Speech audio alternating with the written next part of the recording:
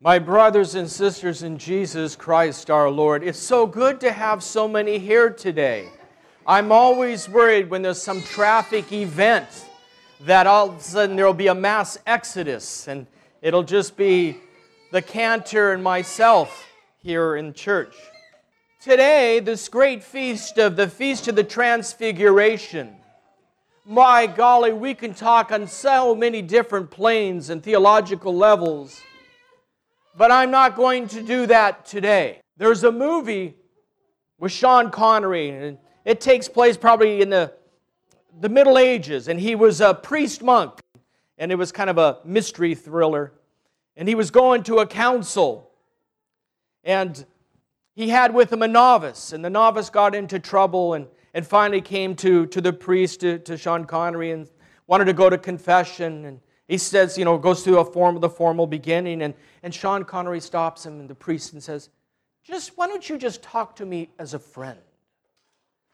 Nothing legalistic, just talk to me as a friend, as if you would Christ standing in your midst. So that's what I like about confessions, particularly those that come without, the great choreographed prologue into a confession. You just come in your brokenness to Christ. I often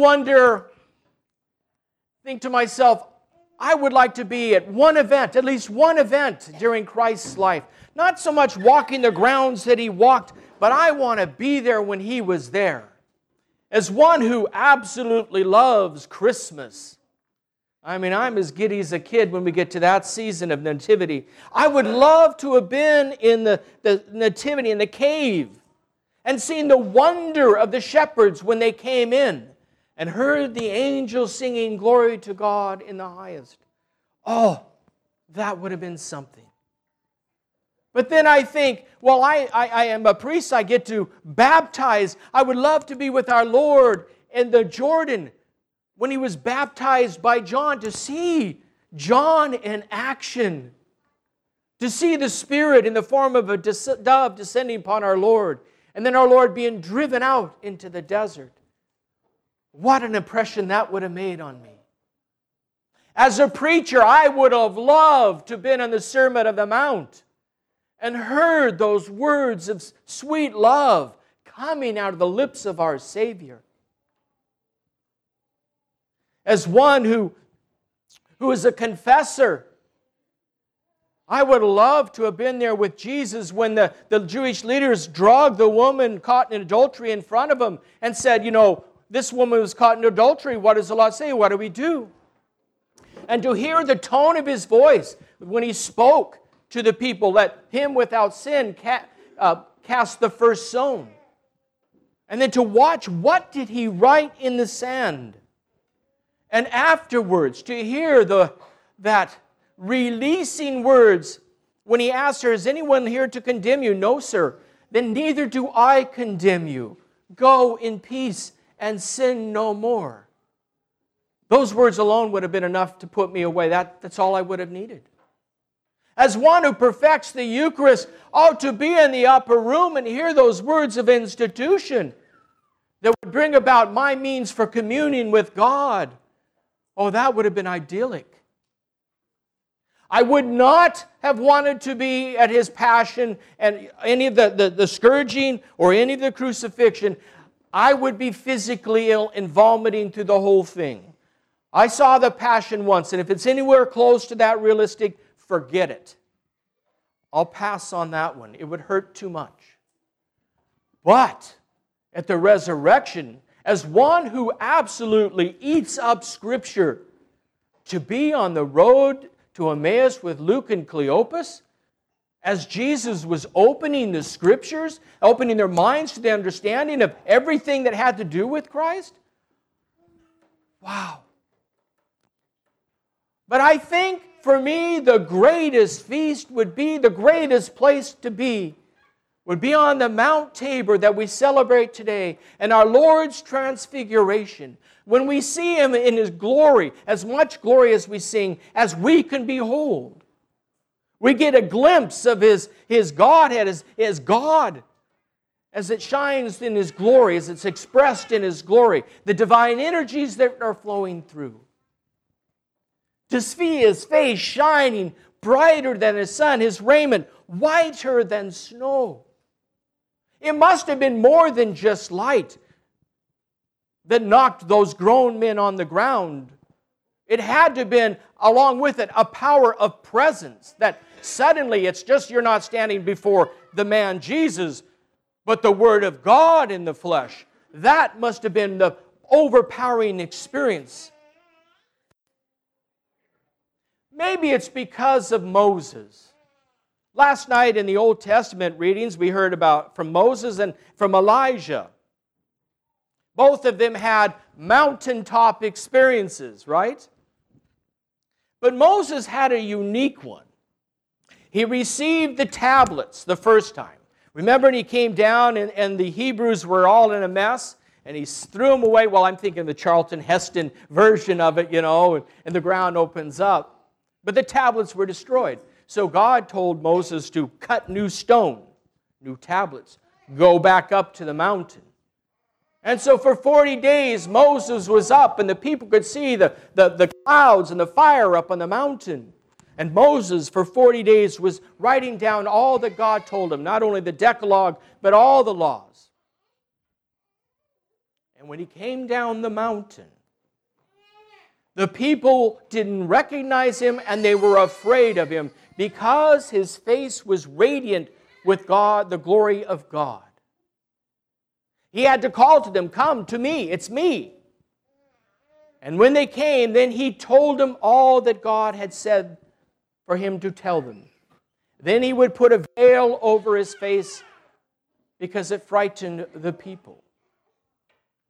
Then from that point on, whenever Moses went to the meeting tent, whenever the Shekinah, the great cloud, came over the tent, Moses would remove his veil, go into the tent, and converse with God. When he would come out, the people knew that he had an authentic encounter with God because his face was once again glowing with the glory of God, with radiance. He would tell them all that God had said, and he would put the veil back on his face. The glory that Moses had was a fading glory. It would be there and then would fade away. It would come and then would fade away. It was not Moses' glory that radiated, but the glory of God.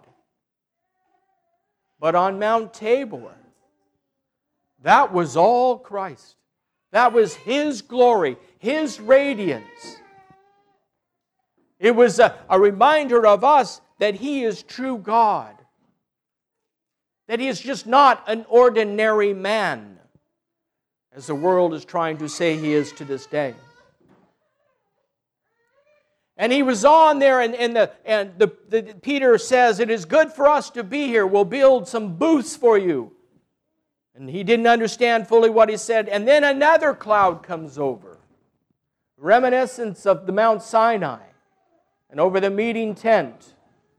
The great voice of God the Father speaks out to him, "This is my beloved Son. Listen to Him."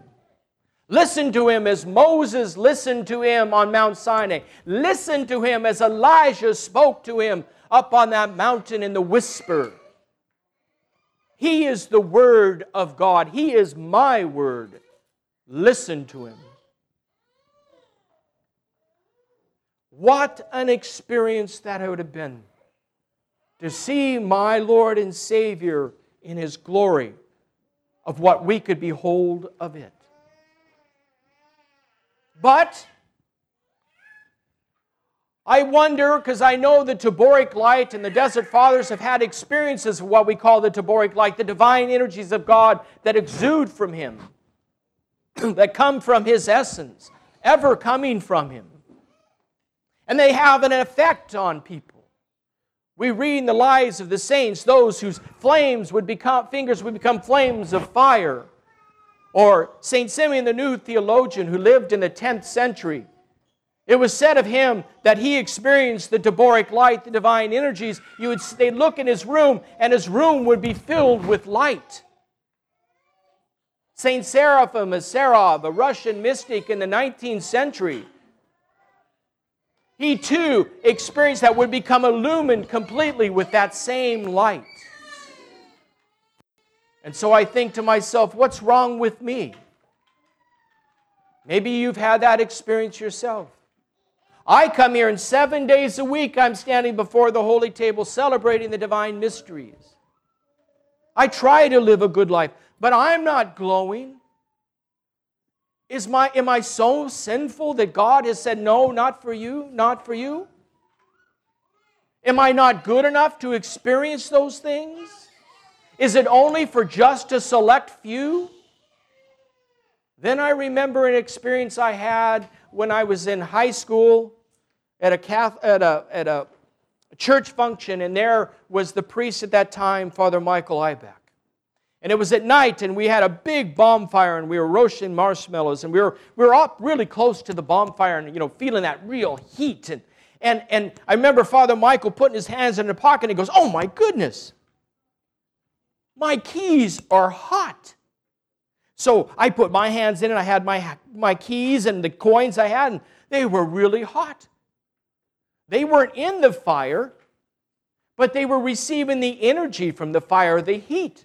So they had a participation in the fire. And it dawned on me when I start to have these experiences, what's wrong with me?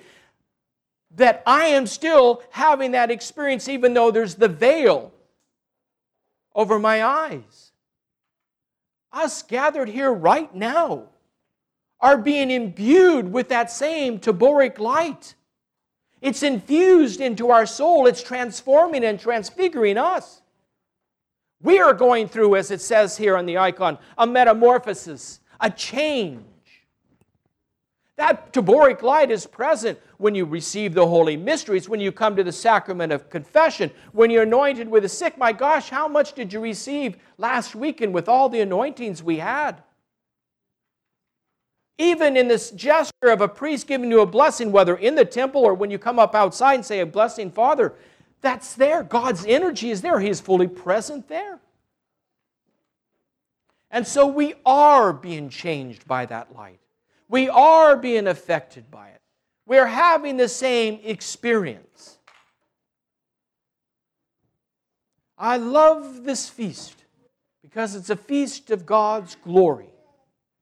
The feast that our Savior is true God, so He has the power to save us. He is the true God, so He has the power to forgive us. He is the true God, so He has the means for making us sons and daughters of God.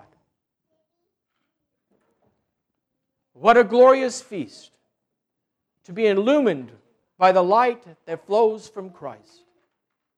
Let it fill your hearts to overflowing. Allow it to linger in you and spread that light as reflected in love to others.